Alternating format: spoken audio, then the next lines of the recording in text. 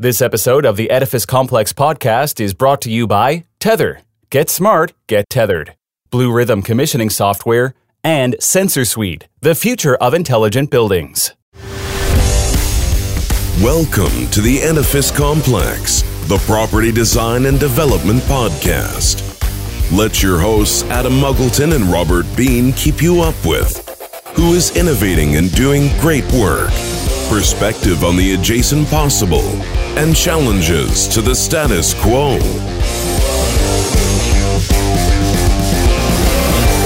Welcome to the Edifice Complex. I'm Robert Bean, your co-host and unofficial mediator, here again with my colleague, official agitator, friend, and Yoda of most everything to do with buildings, Mr. Adam Muggleton. Say hello, Sir Yoda. Hello there. So interesting. One of my favorite topics, one of the topics I blog about the most is IoT and technology in buildings, because the epic resistance of the property industry to change, I think these are the things that are going to change it, right? So it should be an interesting conversation today. So today's guest started his career in New Zealand, honing his business development skills before moving up to Canada. Good move. To work in the power sector, including time with PowerLink, Spark Power, and Bullfrog Power. Now with over 22 years experience, Glenn Spry is applying his skills as the CEO and president of SensorSuite, a leading Internet of Things company focusing on the optimization and efficiency of HVAC systems in small and mid-market buildings for real estate investment trusts and other portfolio managers. Welcome to the show, Glenn. Oh, welcome. That sounds like more of a mouthful than I'm used to delivering. So yeah, thank you for the intro. Hey, listen, we're always like to hear our guest stories, so tell us yours. So let's go back a few years. My mother was incredibly disappointed when I turned down law at Auckland University to play professional golf. I ended up playing so well that I needed to get a real job. And since then, I found myself, let's just say, drawn into the world of sales. Managed to embody, I would consider this to be, we'll say, professional ADD. I have worked everything from advertising and media, finance, through to environmental fuel technologies, and ended up landing in the energy sector in New Zealand. And we'll say that sometimes you got to kiss a few frogs before you find your prince. And I think I've landed on that now. Nice. So tell us about how you ended up working your way into the SensorSuite gig. What's that all about? Look, mate, it's really the combination of the energy experience that I've had over the last decade now. So I think cutting my teeth in the energy utility space in New Zealand for Genesis Energy, a Gen Taylor down there. So a utility that runs generation assets and a retail front to that as well. Now, we were in the pursuit of trying to figure out what was going to happen to the energy industry. And everything for me started to point towards the fact that we were going to see a convergence of technologies really culminating at the grid edge, so at or behind the meter. And for me, that set me off on a bit of a journey to gain experience in all those little areas, those little black boxes of the energy space. So I ticked off the box with the utility world, moved up here to Canada, and jumped into a nice little startup out of the Mars Cleantech Ventures and PowerLink, which was a combined heat and power company, a cogen company. And that really opened my eyes to what that distributed energy resource world was doing. Following that, a nice little bit of experience over there at Spark Power, which really brought the services component in. So everything from high, medium, and low voltage sort of sectors. And it was just these little pieces of the energy industry that, I knew the basics of, but didn't really have that depth of knowledge that was really going to set me on a good course. Following my departure from Spark, I was lucky enough to have a round of golf with someone who said, "Hey, have you heard of these guys from SensorSuite?" And I'm like, well, the name rings a bell, but I couldn't figure out why. And they said, "Yeah, well, they're looking for an interim CEO. I think you should go and have a chat to them." Now, I went into what I thought was going to be a chat. It turned out to be the first 5-panel interview. So, we'll just say, yeah, surprise. That's it. Embodying that lucky than good philosophy. Really, the IoT game for me, it was that last sort of frontier of the energy transition that I really needed to gain some experience in. But it was also, for me, the bit that really drove home. It was the glue that brought everything together. So incredibly excited to take the helm at SensorSuite, and really, really excited to stake our claim in what's going to be the energy transition from here on. That's interesting, because I've worked sort of in different places in the world, and one thing that's pretty consistent, certainly in Western countries, is that the energy grid is really a 1950s, 1960s phenomenon, right? As it sits at the moment, and it needs upgrading. if you're lucky. It's based on a 140-year-old design schematic, right? It is, when our sort of grid was really first put into play, the primary mode of transport was the horse and buggy. Right. To put some perspective around it, people could be forgiven for thinking that we're actually, we're in the Tesla age of the grid. The fact that it's not, I think we're actually probably more akin to, it's probably the Model T Ford. We've probably just got to the point where we've productionized it. The fact is that when we look at what's coming down the pipe at that aged infrastructure, at that aged design schematic, you've got an armada of technology just all pointed at taking their share of it now. Right. Yeah. So, the problem with the grid is it's old. It's been a long time. Yep. It has companies around it that are very entrenched in terms of what they do in terms of labour, management of labour, servicing of the grid, keeping the grid going, right? To interrupt that or change that is a very difficult thing. Yes, it is. And I think we've got to look now at sort of those forces that are evolving this market and the energy transition. If we look at the status quo, you've got, I might be a little blunt here, but there's an acronym called DUG, the Dougs of this world, the dumb old utility guys. Now, there'll be some people out there who will listen to this and go, oh, I don't know any Dougs. Well, those are the Dougs. the fact is, it really is, like, it's the guys out there that I'll be a little bit mean to. They've got their ticket to the retirement train. They're used to the ways of old, and they're just waiting to clip the ticket and get off. The fact is that the technology suite that's coming in today, there's not just sort of at various levels of sort of commercialization or down the path of being sort of market ready. They're here. They're in the optimization stage. Really two mindsets I see in the old guard. Number one is protectionism play. It's I'm going to preserve what I have at all costs, and they will obstruct any attempt to integrate with that system that will ultimately erode value. And then you've just described the whole construction industry in one sentence. Yeah. Preserve and obstruct. Yeah, I tell you what, it's alive and kicking in the energy industry as well. The other side of it is when you look at the somewhat more progressive companies, and there are a few out there that are trying to figure out what their place is in this new world of energy. But they're shackled because the amount of money you need to spend on R&D to get up to the level that businesses like mine are at is just cost prohibitive. And but notwithstanding the fact that when you do that, you want a return out of it. And well, I'm already 3 steps ahead. So I'm the one who, hey, it might be an exit strategy one day, but the fact is that I'm just one of thousands of companies in this space that all have their own unique IP that is designed to do one thing, and that's extract value out of the demand side of the energy equation. So, can you give us an example of that? Yeah. Yeah, well, look, the best example running around the world right now is California. I mean, you look at the notifications that came out of PG&E at the last fire season. Quite frankly, now you've got nearly 2.5 million customers in that network who were told, so we really don't want to start any more fires. So what we're going to do is we're going to turn off your power when there's high fire risk. And everyone sort of swallowed their, well, what do you mean? And then they find out that they said, expect to have power outages last somewhere between 8 hours and 7 days. Now, what we're seeing here is you're seeing the combination of we'll call it a litany of poor decision-making from the past that ended up where we've got the campfire that happened, and it was a horrible thing to happen down there. But off the back of that, now you have millions of Californians who can no longer trust or rely on continuity of supply of energy. So what do? You sit in that position and you start looking at, well, okay, if they're not going to do it, what can I do that's going to improve my resilience and reliability myself? How can I be more self-reliant? And jump onto the Google machine, have a quick look, and what do you see? You see Sunrun, you see SunPower, you see Generac, all slamming that area with home storage, rooftop solar, EVs, EV paired with rooftop solar, EV paired with storage, et cetera, et cetera. But what they're really, really banking on is the fact that you're going to have a consumer shift.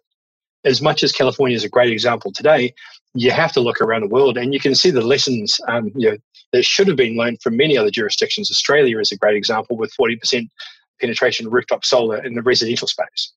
40% of all households in Australia have rooftop solar.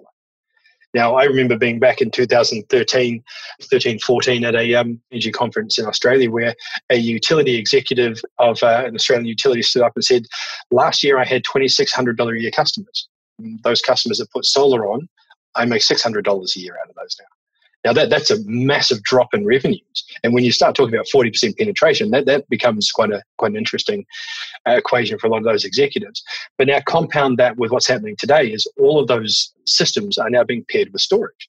So that $600 a year customer is now somewhere around the 100 to 150 in fixed charges per annum. Now, that's a paradigm shift at a utility level, but it was driven by consumer demand.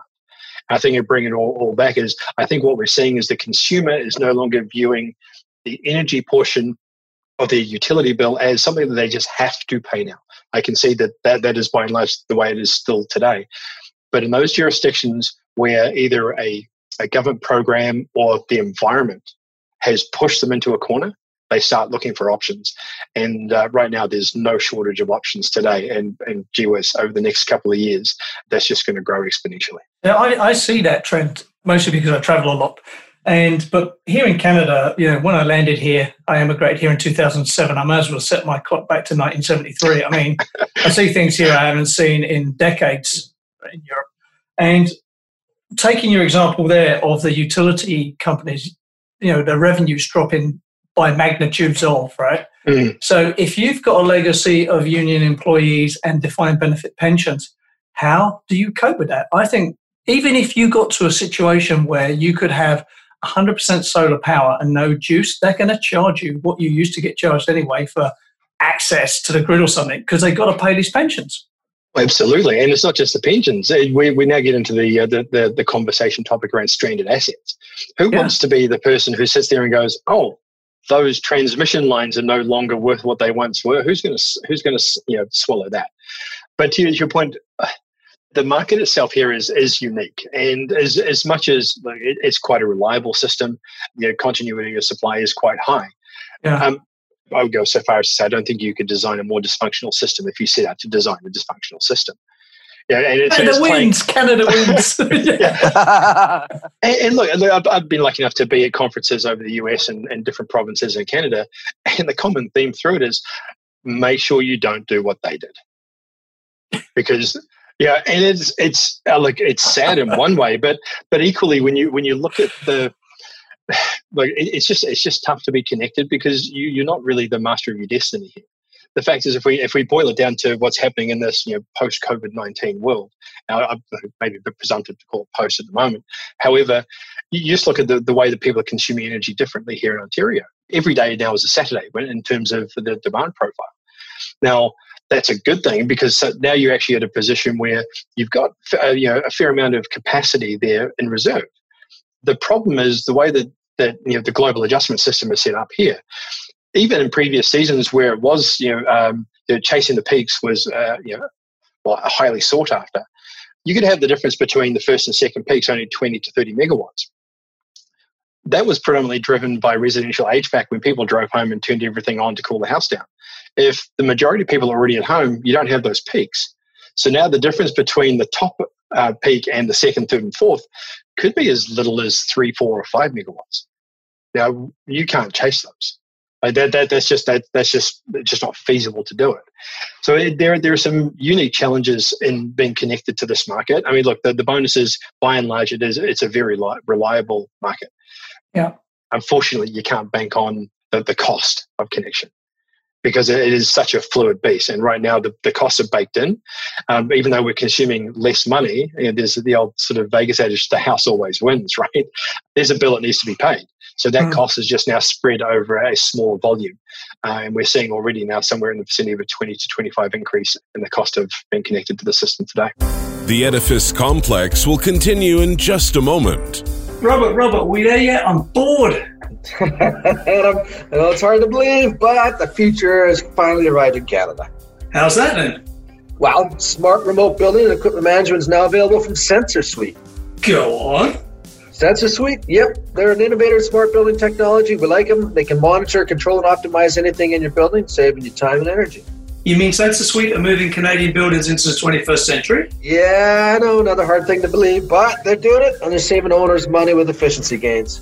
Okay, I'm in. How do I find out more? Got to go to sensorsuite.com or call 1-855-773-6767. And also check out the July 2020 episode of the Edifice Complex podcast and listen to SensorSuite CEO Glenn Spry. And now, back to the show.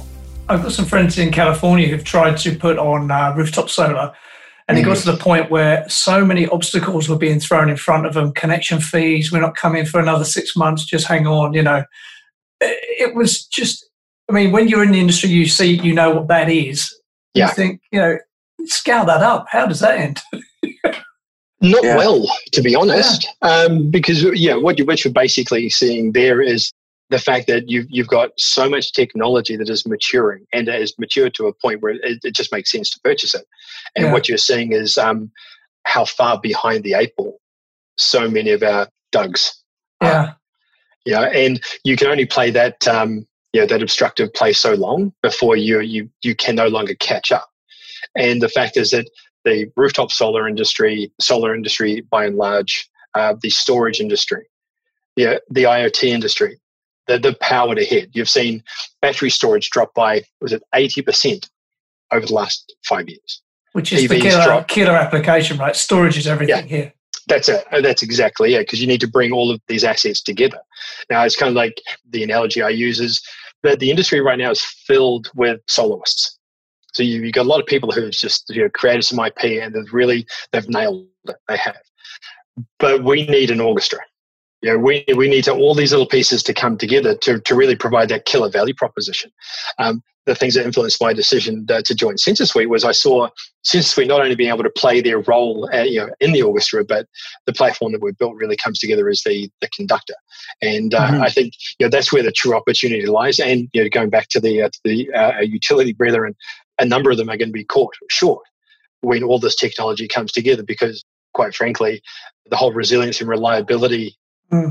The idea here is if I have, we'll call it just 5 kilowatts on my roof, I've got a 10, 15 kilowatt battery on my garage wall. Fingers crossed, I have one of the new Rivian 4x4s in my garage with a 180 kilowatt hour battery. At what point am I worried about resilience where, 2 or 3 weeks I have continuous power supply to my house from my truck, let alone what's on the wall in my garage, let alone how it's being replenished through those solar panels? At what point do I just go, I don't need to be grid connected? And that's, so looking back at those earlier points around stranded assets, it's going to happen a lot faster, and it's going to be driven by consumers rather than, we'll call it the somewhat monopolistic utilities that have usually run the show. My theory is if, say, it got to the point where there was on aggregate, a large number of people who wanted to be disconnected because they had all these things going, I actually believe the government will pass a law and make it illegal for safety reasons. You have to be on the grid in case of emergencies. Therefore, you owe us $250 a month, and thank you. Wow. I'm going to go with it's probably going to be done a lot smarter and a lot passive-aggressively, because we're in Canada, right? It'd be passive-aggressive. They'll put it into your taxes, your property taxes. They'll find a way. That's it. So it's going to find its way into either the tax base or the rate base, but that will be the option of last resort. The first option will be when it comes to connection charges on your current bill, insert name here of what sort of, what line item they're going to throw on it. But the fact is that we're already seeing it now under the guise of sort of capacity charges. So you may decide to go off grid, air quotes, because I don't think anyone's going to truly cut the cable just yet. But then they will bill you a prorated amount for the single largest consumption hour in a calendar year. So if you decide to have a birthday party, invite everyone over and throw all the lights on, it's really cold, throw all the heaters on, and that might be, late Jan. If that's the 1 hour that you have your largest consumption period, that will set the benchmark for your demand charges for the balance of the year. That's a veiled way of ensuring that you cover your infrastructure costs. And if we look here at the LDC fraternity here, again, by and large, the system is well put together. It's certainly not a money-making machine. So they don't have cash reserves to compete against a lot of this sort of stuff. And at the end of the day, they're remunerated for the amount of assets they have in field. If you start watering down the value of those assets, those businesses are going to run into trouble. It's just a fact that, unfortunately, I think going back to the consumer again, the consumer out there is just getting their head around the options that they have. When it becomes mainstream, when you start getting, When the marketing machine that supports the decarbonisation of our grids really kicks into gear, all of a sudden the options that you didn't know you had are going to be pushed right in front of your face. Yeah. So it's just going to accentuate it. So there are some interim measures I think that the system operators can deploy that will protect the near term, but the end game for me, that story has been written. Glenn, is there a demographic story that's tied into all of this? Yeah, for sure. I mean, look, you have to concede that it's enough a middle class game at the moment if you want to be talking around EV, grid defection, PV panels, that sort of stuff. And it is, the fact is, if you got some cash in the bank and you want to be the coolest kid on the block, you throw some panels up on your roof and you buy yourself a Tesla, right? And everyone's go, wow, look at that! That car makes no noise as it drives down the road. There is no real business case for that right now. Because the fact is that there's a fashion value to it that I think most people are really going on. Not taking away from the fact that there are some eco-conscious people out there who believe it's the right thing to do, and I'll put my hand up and say that I've done it, and I do think it's the right thing to do. But the fact is that when you start to peel away, you realise that there's real energy poverty out there already. The people who can't actually pay their bills and are really struggling to just keep the lights on and keep the heat on today.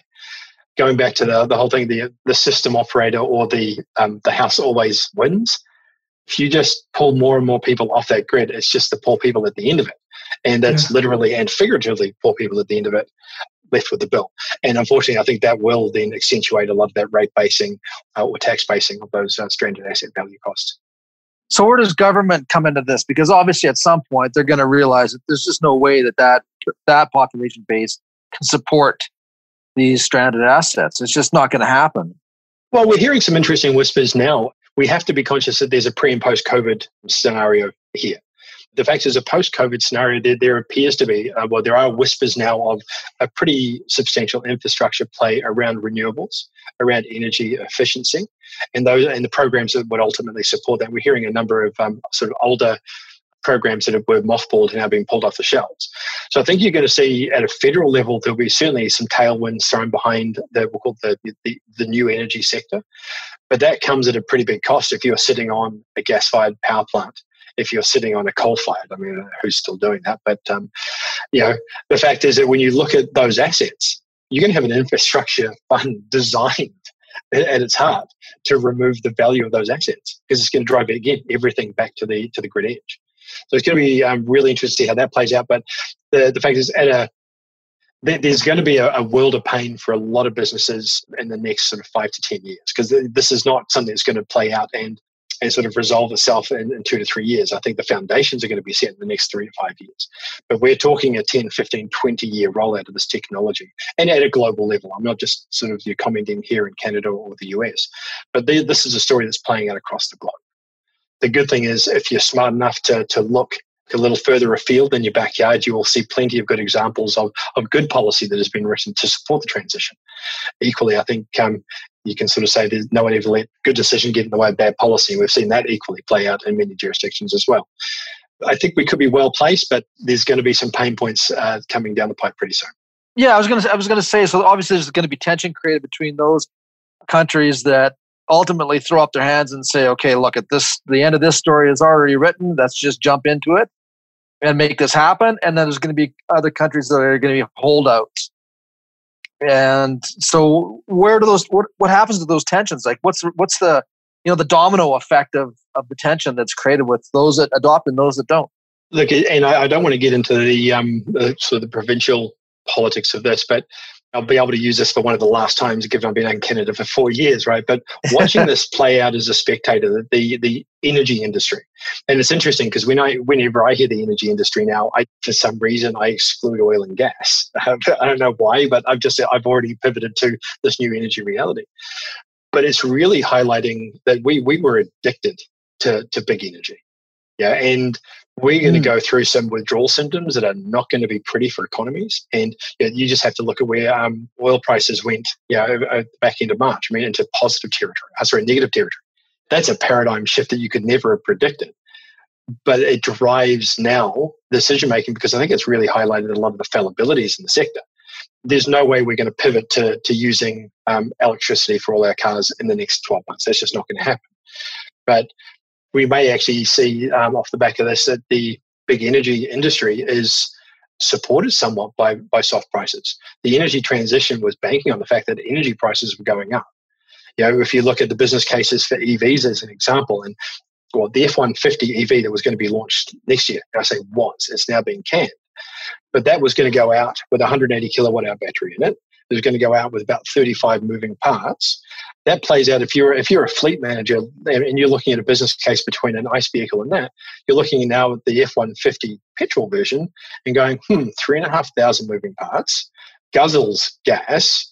Yes, it is cheaper, but my OPEX costs are huge compared to, say, an electric vehicle. The fact is that with cheaper gas prices, those business cases come back. They start to get a little closer because the capital cost of an EV is higher.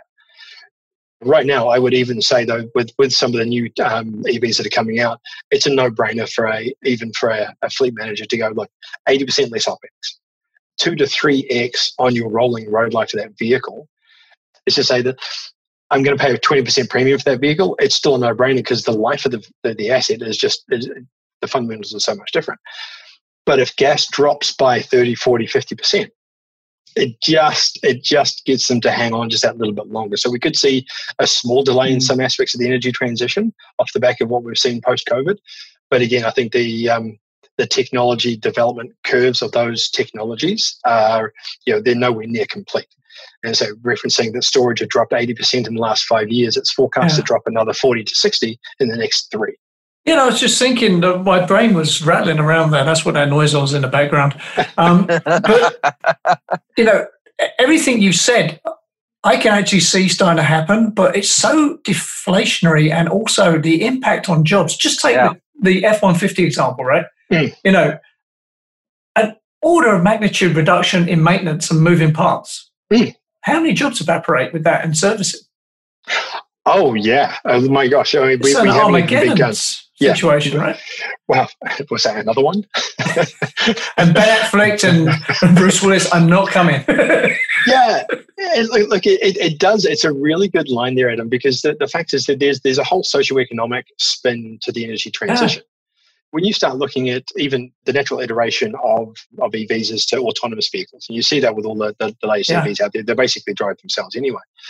But you move then into autonomous trucks. Now, truck drivers in the US, by percentage, are the largest group of professionals in the US. Yeah. If you turn all those long haul trucks into autonomous EVs, what do you do with 6-7 million truck drivers whose skill set's now just redundant? And that's just one piece of it. The other side of the coin is you're also building an industry. You're also building a whole new industry off the back of it. And there's some really interesting commentary around how, even with that transition playing out, that we'll say the good, the bad, and the ugly, you've got even just the fundamentals of even my car.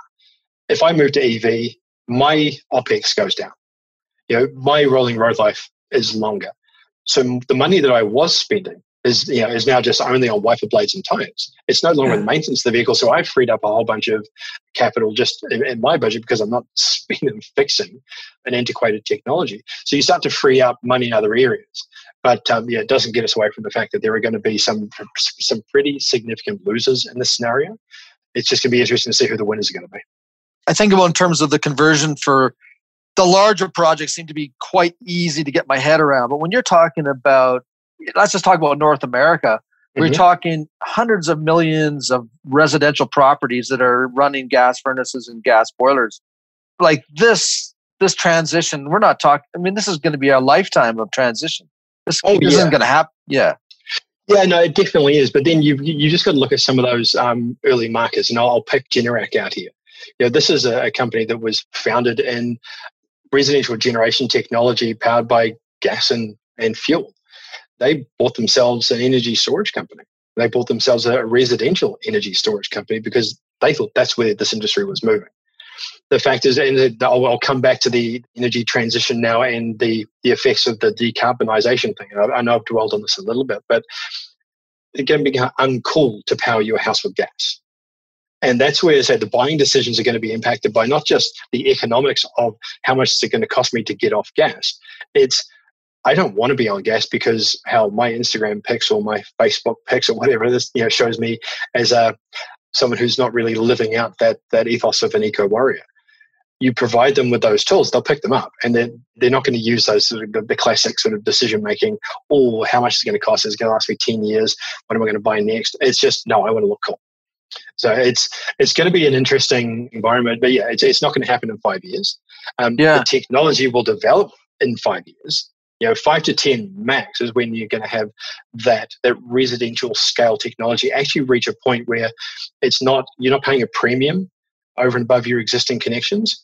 It's actually going to be the same thing as we're seeing now with both transmission connected plants in the US and certain jurisdictions. It makes no sense to continue to run a combined cycle gas generator that's transmission connected over a new build of solar storage. You just wouldn't do it. The short run marginal cost just doesn't make any sense. We're just going to see that slowly work its way again to the grid edge, to the consumer, to the residential consumer. And when it gets there, when it actually makes business sense, commercial sense, on top of it being cool, that's when you start to see the hockey stick adoption.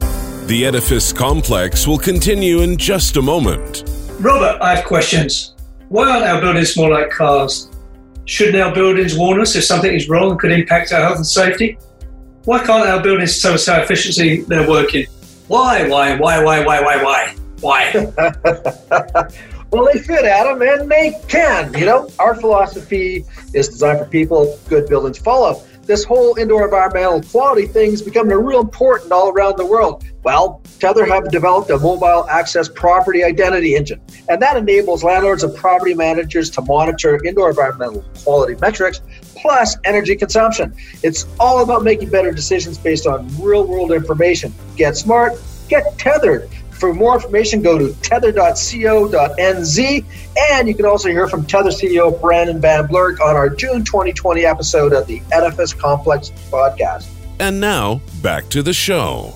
Is there any play here for community-based combined heat and power systems? So there'll still be a gas demand, but the power generation is more local as opposed to at a plant. You're never going to get away from the fact that we're in the age of gas today.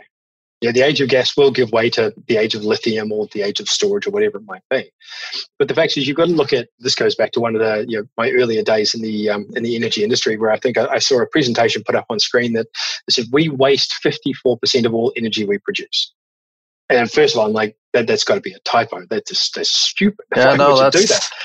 It turns out that's on the low side.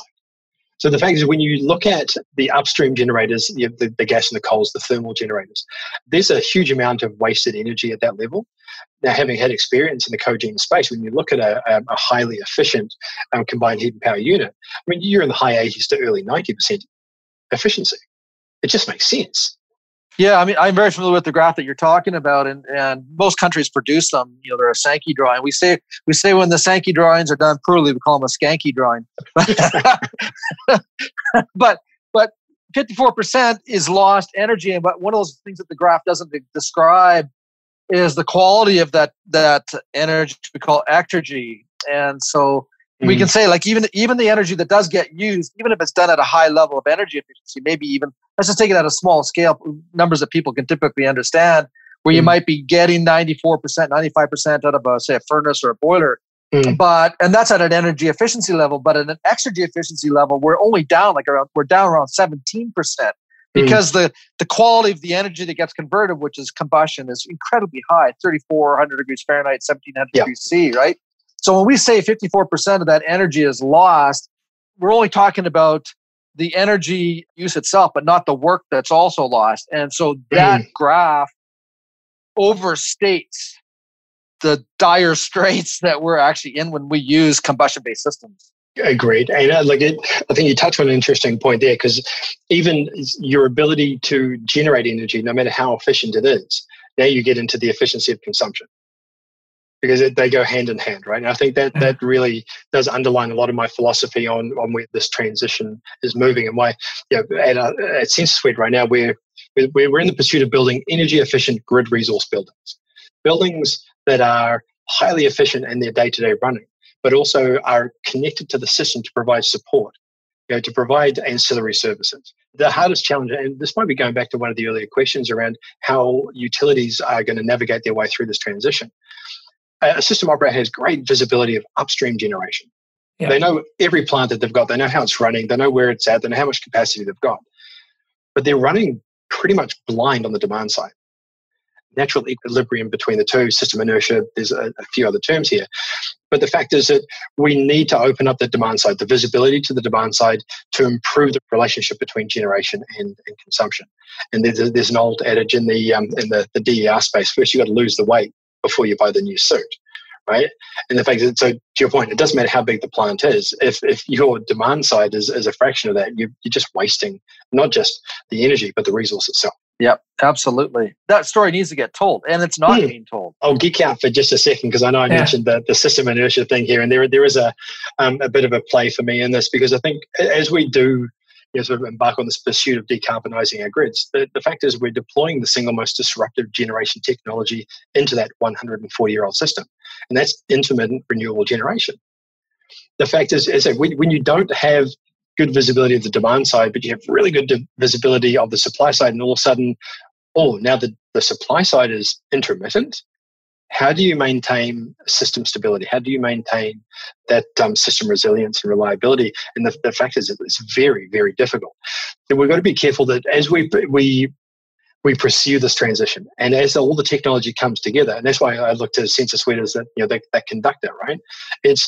You have to have a flexible and visible demand side to ensure that when you disrupt your supply side, you can still maintain that system inertia. And that's really where we talk the long game. For me, as a business like SensorSuite, is positioning ourselves to be that, not only the conductor, but the person who can sort of bring that all together. It's going to be a bit of fun. For someone who understands cooling systems, for me, it sounds like you need a big buffer vessel between your supply and demand side, right, to manage the swings in demand. Absolutely. And the fact is, if you look at most of the large outages that we've seen over the course of the last 20 years, I mean, the 2003 outage up here, that was driven by a frequency event. It culminated in a cascade sort of blackout of a huge amount of system assets. But the fact is, it was frequency. That's what kicked it all off. That was with great visibility of the demand side, huge rotational sort of forces in those large generators. You need advanced power electronics to replicate that. And you need flexibility. And you don't get that in upstream generation. You get that in the demand side with all the new technology that's coming out now. Yeah, interesting. I see, obviously there's a huge need for partnerships with companies like yourselves and current production providers, power production providers. But at the same token, they don't want to have partnerships with you. Because in many ways, because it's, so how do you, as a business leader, deal with that? Because it's like working with your enemy, and but at the same time, they're a source of your income. They're part of the future for you. Yeah. And then the other thing is that there's so many players around, obviously at some point there's going to be a merger of operations, companies coming together. So it's a two-part question. How do you deal with the enemy you're working with? And how do you deal with all the other small players that are also out there? I kind of I go with don't hate the player, just play the game better than everyone else, right? The fact real world experience here, where I was speaking to an industry organization here in Ontario who just received a letter from a large upstream generator, who shall remain nameless, which was asking them to support a paper they were going to present to the ASO that would basically position DERs in a negative light. And I sort of, why do you think they'd want to do that, do you think? I don't know, maybe DERs are just bad, they're not good for the system. Like, okay, maybe let me present an alternate sort of reality here, in that if you deploy 1 megawatts worth of generation at the grid edge, where do you think that 1 megawatt of value is removed from? And that little light bulb between. It's like, yeah, that's exactly it. So it's just an extension of that obstructionist play. So a lot of these guys have pretty deep pockets. Now, I'm not saying that they're not looking at the new technology, but in the interim, they do not want to lose any of that value. Right? So you just got to watch out for the snake in the grass, and sometimes you just might be paying that snake in the grass a weekly amount to keep your lights on. But to the point, going back to sort of my orchestra sort of analogy here, is the fact that there are a lot of soloists in the industry. We've got to come together to create that symphony, right? Yeah. So partnerships are fundamental to the transition. And in fact, I just on a phone call prior to the show being recorded, where a gentleman was saying, look, I've got some IP, I've seen what you guys do. I think there's some crossover. There might be some competitive rub, but do you want to have a look at it? Like, by all means, I'm all for looking at something, a partnership where that crossover in IP raises value for both companies. With that sort of philosophy in mind, then you really can't go too wrong. But yep, we'll always be to that point where we're all grown-ups, and if we just find out we are direct competitors, well, hey, shake hands and say it was worth a try. But the fact is that there's going to be a lot of roll-up. There's going to be a lot of acquisition in the space over the coming decade. What this energy industry is going to look like at the end of the 2020s, no one will recognize it from today. But you will see some big companies rolling up. You've already got the likes of the Googles out there. You've got the likes of the Navigants, and a number of others who are already working on their vision of the smart city. And at its foundation is smart energy infrastructure. Don't for a second think that if we look at potential exits of in this industry, I think there's going to be a lot of household names mopping those companies up over time. I mean, it takes a massive player who sort of operates at the scale of a nation state, like someone like Google, for example, is the best example probably. If they actually make a hard move into this space, it's a wrap, right? It's done. Yeah. They already understand the consumer in the space. Yeah. In contrast to when you're in a monopoly in the utility game, look, you don't treat your customers as anything other than connections. Yeah. You just that monthly clip the ticket and a bill. These consumer-based businesses have already got their head around the fact that the consumer will make buying decisions, and they understand the science behind those decisions. Yeah. So they're already positioning themselves to be that cool energy partner, for lack of a better term, of choice. And when was the last time you looked at an energy utility and went, "Yeah, that's it. I want to work for those guys." Wait, Dougie. And case in point for myself, like I go back to my origin story when I started off at Genesis back in New Zealand. I got a Dear John letter after returning from a trip to Greece. It was a, "Hey, thanks for applying for a job. You haven't been successful." And I flicked an email back saying, "Oh, look, no worries. Any feedback would be great, but if anything else opens up." Within 4 minutes, I had an email back saying, "Hey, the person we picked didn't work out. Can you come in for an interview?" I'm like, even at that point, I'm like, yeah, it just sounds so boring. I really don't know if I wanted, and I was this close to just going back and having a nap after traveling 37 hours to get back from Greece. But it was the best move I ever made. And so wrapping it up, I'm lucky than good any day. We'll go with that. If we're talking energy, we got to have a very quick discussion about nuclear before we wrap up. Right? Mm-hmm. So I'm a big fan of the French. Well, mostly they're women, but they have something like 70-75% of their electricity generation is nuclear. And those were decisions made a generation ago or two, right? Yep. But consequently, in this day and age, they are one of the lowest carbon economies in the world, right? So now the nuclear technology they're using is probably old. The nuclear technology that's around now, is it Therium? I can't remember the name of it, something with T. Anyway, so if we could just magically start from scratch here in Canada, would the optimum solution look like nuclear generation at scale, right? And then these super intelligent grids all interconnected. So you've got this constant AI interaction between supply and demand. So you've got green power generation, and then you're managing that generation based on feedback from local solar and PV generation, right? Would that be the optimum if you could wave your wand? I say yes, because fundamentally nuclear generation is one of, if not one of the cleanest, as you've mentioned. Yeah. And I'd say one of the better generation technologies.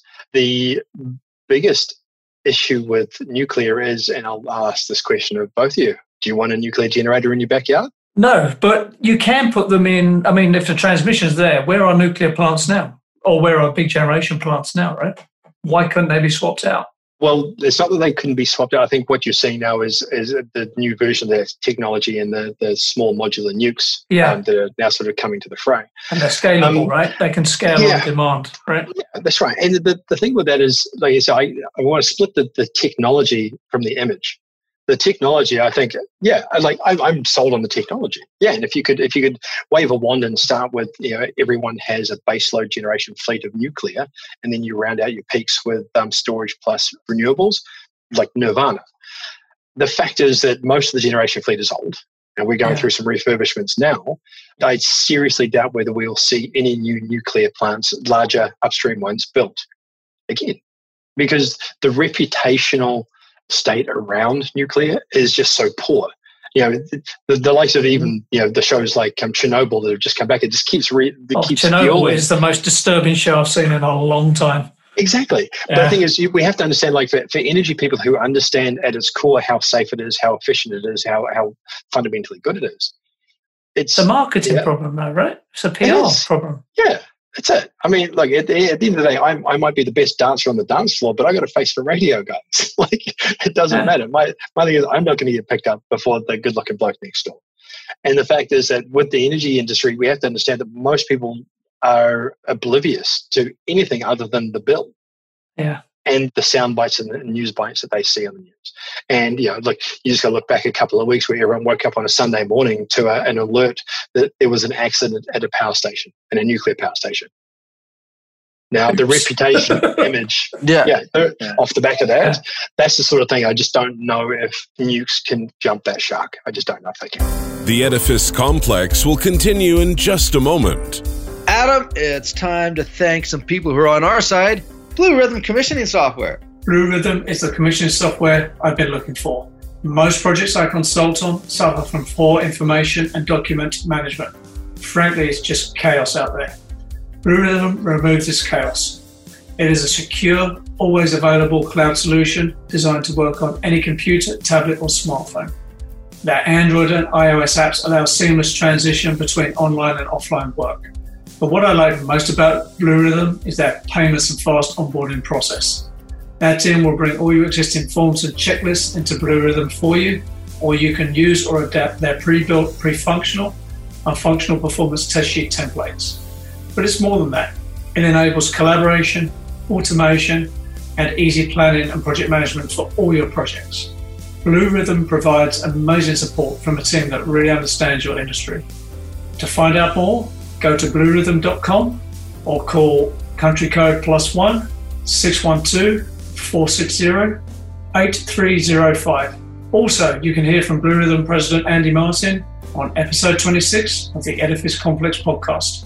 And now, back to the show. So who in the world is doing well at what this sort of future you're developing and describing? There's a lot of people who have had the concept for some time. And look, I'll go back to a video that I saw that came out when I first started in this game from British Gas. And it was their vision of the energy future. And it really was just an interconnected home. It had every element of that home that consumed energy was interconnected, and it just ran in the background. Yeah. Right? So I think there's a lot of companies out there with a great vision. But the issue is, again, I go back to the soloists. There's a lot of specialists in the space. And we've yet to see the true value of a lot of these assets through aggregation. And that's where, I can point to the likes of E.ON out of Europe, I can point to British Gas, Centrica, Direct Energy's business, their solutions division do a lot of this good stuff. But it is predominantly at a commercial industrial scale, because that's where it made the most economic sense. What we're seeing now is a transition to that next step down in the system, to the grid edge. And it will be to the smaller business, the small to medium business area will adopt it next. And then ultimately when it hits the residential environment is when you start to see businesses that you wouldn't have thought of today really come to the fray. But I think there are a lot of good examples around the world. I don't know if I can point to anyone other than, look, I will probably point out Sunrun in the US, who've done a great job at turning a solar-based, rooftop solar business now into a company that is aggregating load on the demand side to provide ancillary market services. I think they won an ancillary, an auction in New England recently. Now, that's great to see, because now you're actually developing the technology to really bring that full demand side together to provide system services. But there aren't many. And in fact, when I look at when we go through so our process, we're raising funds and speaking to investors. They're all after that. Who's your direct competitor? Who do you compete with? And well, if we talk about thermostats, I compete with a few people directly on thermostats. So thermostat 1, thermostat 2. The fact is, I'm building a platform. So I can't sort of say if I'm selling cars, you've picked out the tires. Okay, well, who are you competing with in tires when I make cars? It's not a fair sort of comparison, but they struggle because there are no comparable companies out there. And if they are, they're really, really hard to find. So there are not too many of us who are at this level. I mean, I can speak to a couple that I came up and who I was looking at from New Zealand, old Josh Wong at Opus One. companies like that who are really plowing through into the smart grid sort of space. Those are the ones that really drew my attention. And there are a number of those out there, but again, at scale, it's hard to point to a big name. That's interesting. I mean, Australia as a country are probably quite advanced in what they're doing. Yes, in the specific areas, because when you start looking at the transition they've gone through, and I'll pick here specifically on that rooftop solar deployment. Yeah. So some fun facts. The first million homes that were deployed, I think, for rooftop solar had a combined capacity of about 2.9 gigawatts of combined capacity. The second million was 5.9 gig of combined capacity. So the same amount of homes, but now you've in excess doubled that capacity, and they're all being paired with storage. So you've got some really good IP out of there of how to build the systems, how to integrate those systems into an energy market or into an energy grid. So there's a lot of really cool stuff. And then they sort of going down the path of when you have all this stored energy and you start looking at the Uber of energy or whatever term you want to use. And there's some really neat businesses looking at how do they aggregate that stored value coming out of Australia as well. And you're looking at the sort of distributed ledger and billing structures. So there's a lot of that sort of stuff, but at infrastructure level, I would probably say no, there's not a lot of neat stuff going on. Tesla's big battery in South Australia would be a notable exception. Yeah. But I think a lot of the cool stuff that's coming out of there is how to really extract more value out of what is effectively a dormant energy. It's stored, waiting to be used, and you're seeing some really cool business models coming out looking at ways to aggregate that and monetize it. It's interesting. Yeah, interesting. Glenn, I have a couple of questions for you. One for sure, and that is, and Adam and I, of course, since we started the podcast, have been trying to bring the other strong voices from out in the wilderness and into the discussion. And one of those voices, of course, is the female voice. And we've had some great women on our podcasts who've had great advice over the years, over our interviews for women coming into the industry. Adam made reference to some French women, Joan of Arc, Maria Curie, two well-known French women that changed the way we look at things. Are there any women in this sector that are coming up that have a voice, play a way to influence what you're doing? There's quite a few here. Now, this is one of the luxuries of working in a place like Canada, right? I mean, this is a global melting pot, not just for races and cultures, but in between the sexes as well. So I think the energy industry is, I'm not going to say spoiled for choice, because you can never be too spoiled when you've got talent rolling around. But there are a number of people out there with high quality talent, regardless of sex. I think Canada is lucky enough to have a lot of really, really talented women in the space. Yeah, they certainly have inbuilt ability to work. I think Adam and I have had these discussions before, work better in teams and sort of breaking down barriers that exist sometimes because of men and just our own characteristics. And I just see that, there's a lot of well, there just seems like there's a lot of barriers in this marketplace that need to be broken down. And I just see that having women who have that ability to break those barriers down would just serve mankind, a bad choice of words, people kind, in a better way than what we do, Yeah, look, I'm going to run with this as sort of some commentary around that. So I pulled together a list of people that I consider to be incredibly sophisticated when it comes to sort of market fundamentals, market structures, and whether that be from how upstream generation attaches to transmission grids, whether it be battery storage and how that sort of supports different things. But the fact is, I brought now 12 people together in a personal sort of mentor group, and of that, 8 of those people are women. Fantastic. In that there, when I look at it, and it's not because I went out saying I need to get a women's perspective on it. It's because I went out looking for the best people. Yeah, and as I say, it's just that's awesome. Spoiled for choice, and it's not just based in Canada. I've looked at my connections around the world, and it just so it happens that the women that I'm talking specifically, they're looking for what's next. They've got a vision that I wouldn't say not aligns with mine, but we come from similar stock. We'll say it that way.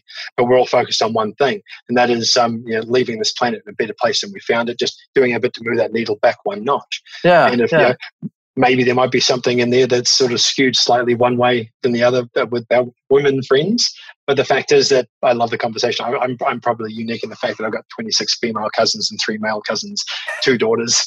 Yeah, Mother Nature designed me to be a girl dad. So there's an imbalance there. I love the fact that you said that you were looking for the best people, and what percolated up was what percolated up, right? Which was able. No, that's fantastic, because I really believe in true equality, not selective equality when it suits you, right? So you should always look for the best person. Hopefully that's someone you want to work with, right? The fact that we're now in an age where men and women both percolate up in them lists, that is real progress, in my opinion. Oh, yeah, absolutely. I mean, I look back at my career and look, I've had the luxury to work with some incredibly talented people, and the learning experiences I've gained from some of the less talented people. You know, I just like to say I'm a lifelong learner, and I don't care if you wear a skirt or a pair of pants. It doesn't really matter. If I can learn something from you, you're a friend of mine. That's the old Steve Jobs thing, right? You're either a 0 or 1. You're either good for me or you're not. I don't care anything else, right? You got it. And there's a purity to that and a simplicity to that absolutely works, right? Absolutely. Absolutely. I couldn't agree more. So look, I want to be respectful of your time, actually. We're coming up the end. You got one more question, Robert? Well, it was going to be one of the end questions we asked for all of our guests. And again, it goes back to my question with women in the industry. If you had to give a graduating lecture, they're at the podium and you're talking to the women in the industry, graduating from universities and colleges around the world, what would your advice be to these people as it relates to your market segment? I'm going to run with, I'm assuming that I'll be giving a presentation to people and women who would be looking at the energy sector as an industry to get into. And I would stand up and applaud them for just making the right decision. The fact is that they've jumped on board this ship at the outset of this transition. There's a reason they're calling it the 4th Industrial Revolution. I don't think we'll see this again in our lifetimes or in the next one, perhaps. But the fact is well done. Buckle up. This is going to be a fun ride. And you've got a wealth of opportunity ahead of you. There are no dumb ideas. Come together with that and some of the technology, and I think you're going to have a lot of fun. I love that answer. Thank you for that. Yeah. Okay, so I've got one rapid fire question for you. What would you say to a Doug who was like pushing back on you? Yeah, so just for our listeners, remember that's a dumb old utility guy. Get out of the way. Do you have an option to take early retirement? Yeah, that's it, mate. Yeah. That's exactly. I love it. Win-win. That's awesome. Changing the guard. Great point to end on. So, Glenn, thank you very much for coming on. That was fascinating. I always think it's hard to make energy an interesting conversation, but it so is, right? You can talk about people, nuclear technologies, new technologies, the Internet of Things. There's so much going on. Well, yeah, but I don't want to drink too much of my own Kool-Aid there, Adam, because the fact is that between us, it is cool. Yeah. If I go with how many barbecue conversations I killed last year when asked the question, what do you do for a job? I think it's cool. And, I tell you what, the people I mix with right now certainly do think as well. And I think we just get the chance to introduce a lot more people to its coolness over the coming years. Yeah, you need a Don Draper on staff. You need a marketing man. You got it. Okay, well, listen, thank you very much for coming on. I really enjoyed it. We'll keep in touch, and best of luck with SensorSuite and everything you're doing. Thanks, gents. Thanks for the opportunity. Have a great day. Adam, that was another interesting conversation. And, what I liked about Glenn is obviously he sat back and looked at the energy industry and particularly power production, power grids, demand side, production side. He's made some really great comments, in terms of the age of the grid and who's managing that old system. And one of the acronyms he had was DUG, which was dumb old utility guys. And they're out there, but they're out there in lots of different industries. But when we talk about power production and energy, obviously there's a change happening, and he's observing it, and he's trying to find, on behalf of his company and his shareholders, a way to navigate this. What he's trying to do is difficult, right? And there has to be someone to take on difficult things, right? That's how we got to the moon. That's how things are developed. But it's a tough job. But I loved his observation about protect and obstruct. You could apply that at so many levels in the property business, right? Yeah. Because the Dougs are the utility version of, for instance, trades that don't want to change, right? Just the movement to modular and off-site construction is a struggle. Why is that? Because there's a protect and obstruct culture that says, I've always driven down the highway to my projects and I work all day on site and I go home, right? Yeah. Why would I want to change that? And yeah, I get that. If I've been doing that for 30 years, I don't want to change that. But at some point, the property industry has to evolve, right? The forces of change around it are building so high. And it's interesting too, because I get to work with, some utility guys that I wouldn't call Dougs. Many of them understand the circumstances that we're in as a society. And we know that there's obviously a demand for energy.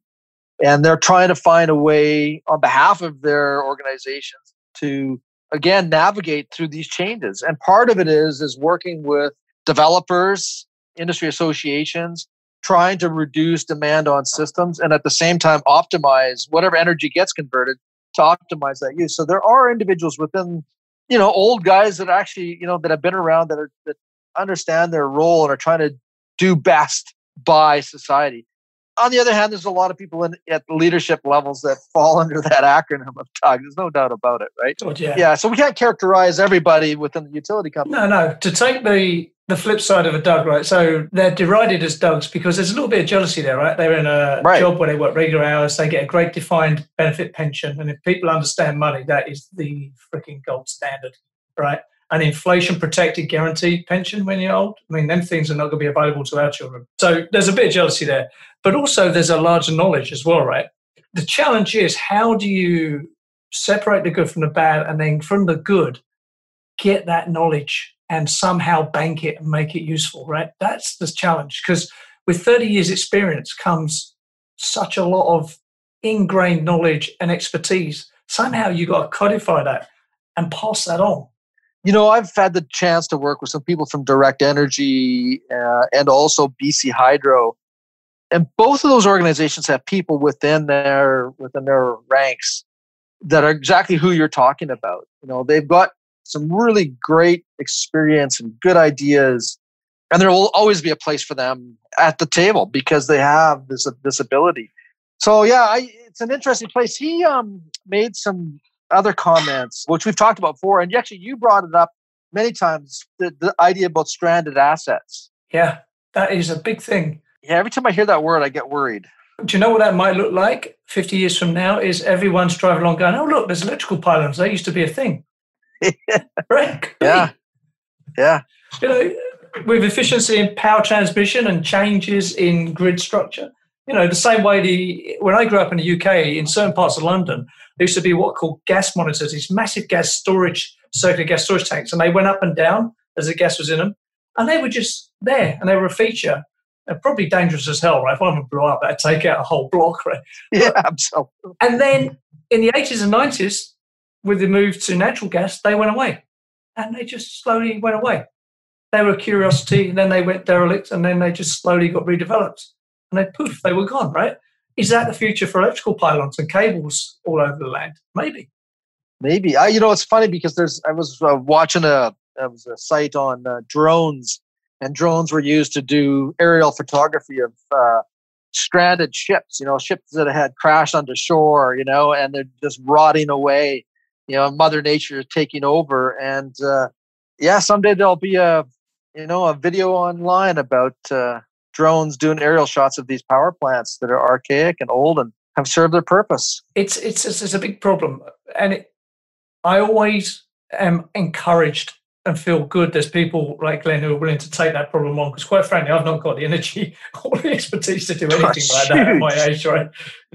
Yeah. So change is a young man's game sometimes, in fact, all the time, I'd say, and I'm really glad people are there to do that. It makes me feel good, you know what I mean? Well, retirement comes nicely when you've spent your whole life falling on a sword. Yeah, I'm exhausted. I am too. But I'm also encouraged by the energy that's there, and no pun intended. That young people bring, and then also the women are bringing to the industry. I get pumped up to see that kind of stuff because we fought for it for so long, and we saw some wins in our careers. But I think we're starting to see more and more, which I'm really happy about. And I was incredibly happy to hear him talk about, his circle of people that he gets to work with, and to have such a large number of women influencing the decisions. I love that. I was really, really excited to hear all of that happen. He made some statements that are also, which were very interesting. Uncool to use gas. I thought that was good. Uncool to use gas. So what he was basically saying was, at the moment, it's an upper middle class thing. It's a status symbol, right? Yeah, right. As that percolates down, it will become uncool, right? To use gas, and uncool to do certain things. I was talking to my daughter about this the other day. She's developing a Porsche obsession like her dad. I said, you do realize one day an old dude like me driving a petrol car driven car will be like the equivalent of an old guy who won't walk around without a gun strapped to his side. You'll become a social pariah. Exactly. Yeah. You could be that crazy old guy. Why can't he get an electric car like everyone else? He's stinking the place out with that petrol car. Yeah. He said another thing which I thought was really good, and we asked him about competitors. Don't hate the players, just become a better player. And that has so many applications in life and business, and we do see a lot of organizations that have hate and resentment. And, well, again, it's the protect and obstruct type. But the reality is that when you get people who are good at the game, they make change. And they tend to be people that sit outside the status quo. We've talked before how, what happens when industries get started, that members come together, they create rules, new people come in, they got to play by the rules. And eventually, 100 years later, you've got this entire industry that's built upon rules by the status quo. And so change doesn't happen, because if you want to play that game, you got to play by those rules. But it's the people that come outside of the status quo that are better at the game that make the changes. Yeah, damn right. And so I love that statement, don't hate the players or don't hate the status quo.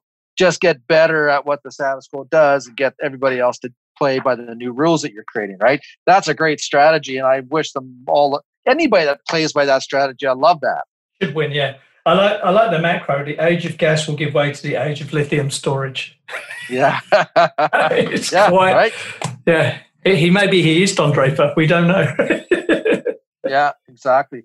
And then his comment about the fourth revolution. And I thought that was really good, because that we'll see continue on in our lifetime, and we'll be long gone before something else comes along. But I think he's absolutely right.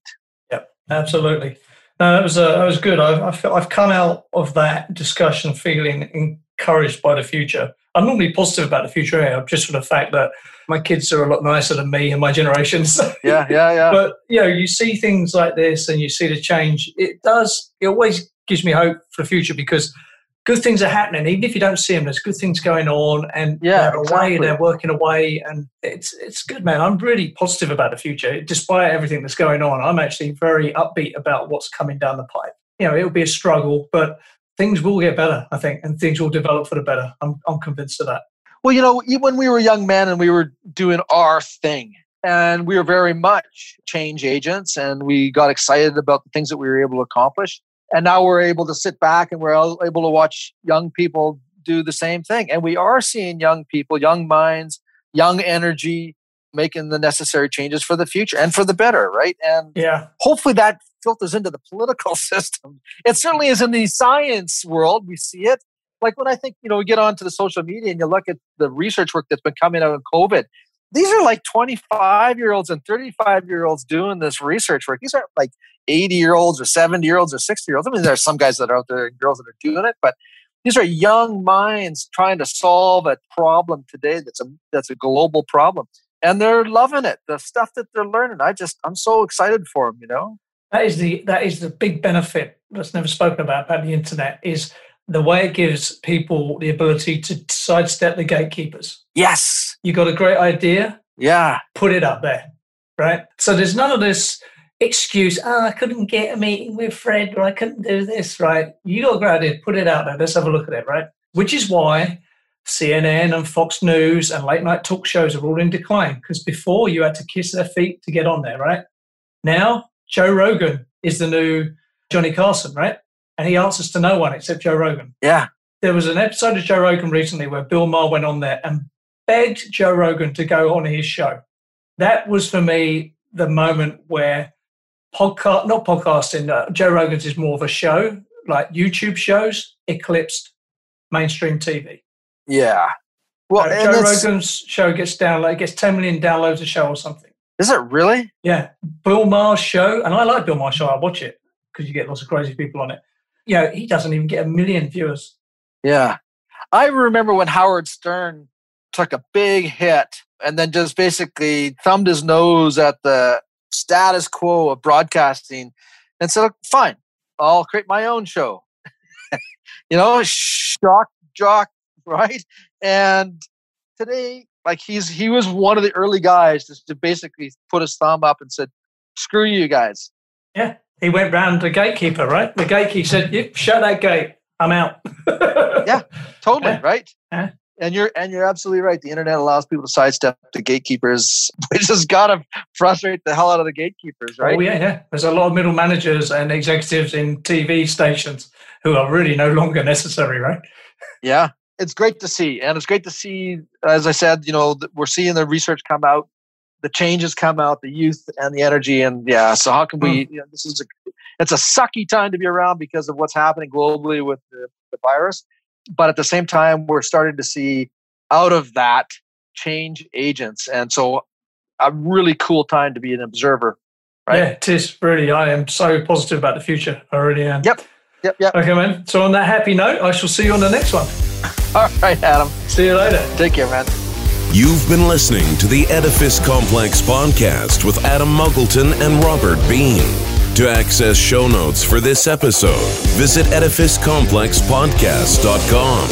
Also, if you would like Robert or Adam to speak, teach, or consult on your project or business, please email admin@edificecomplexpodcast.com. See you next time.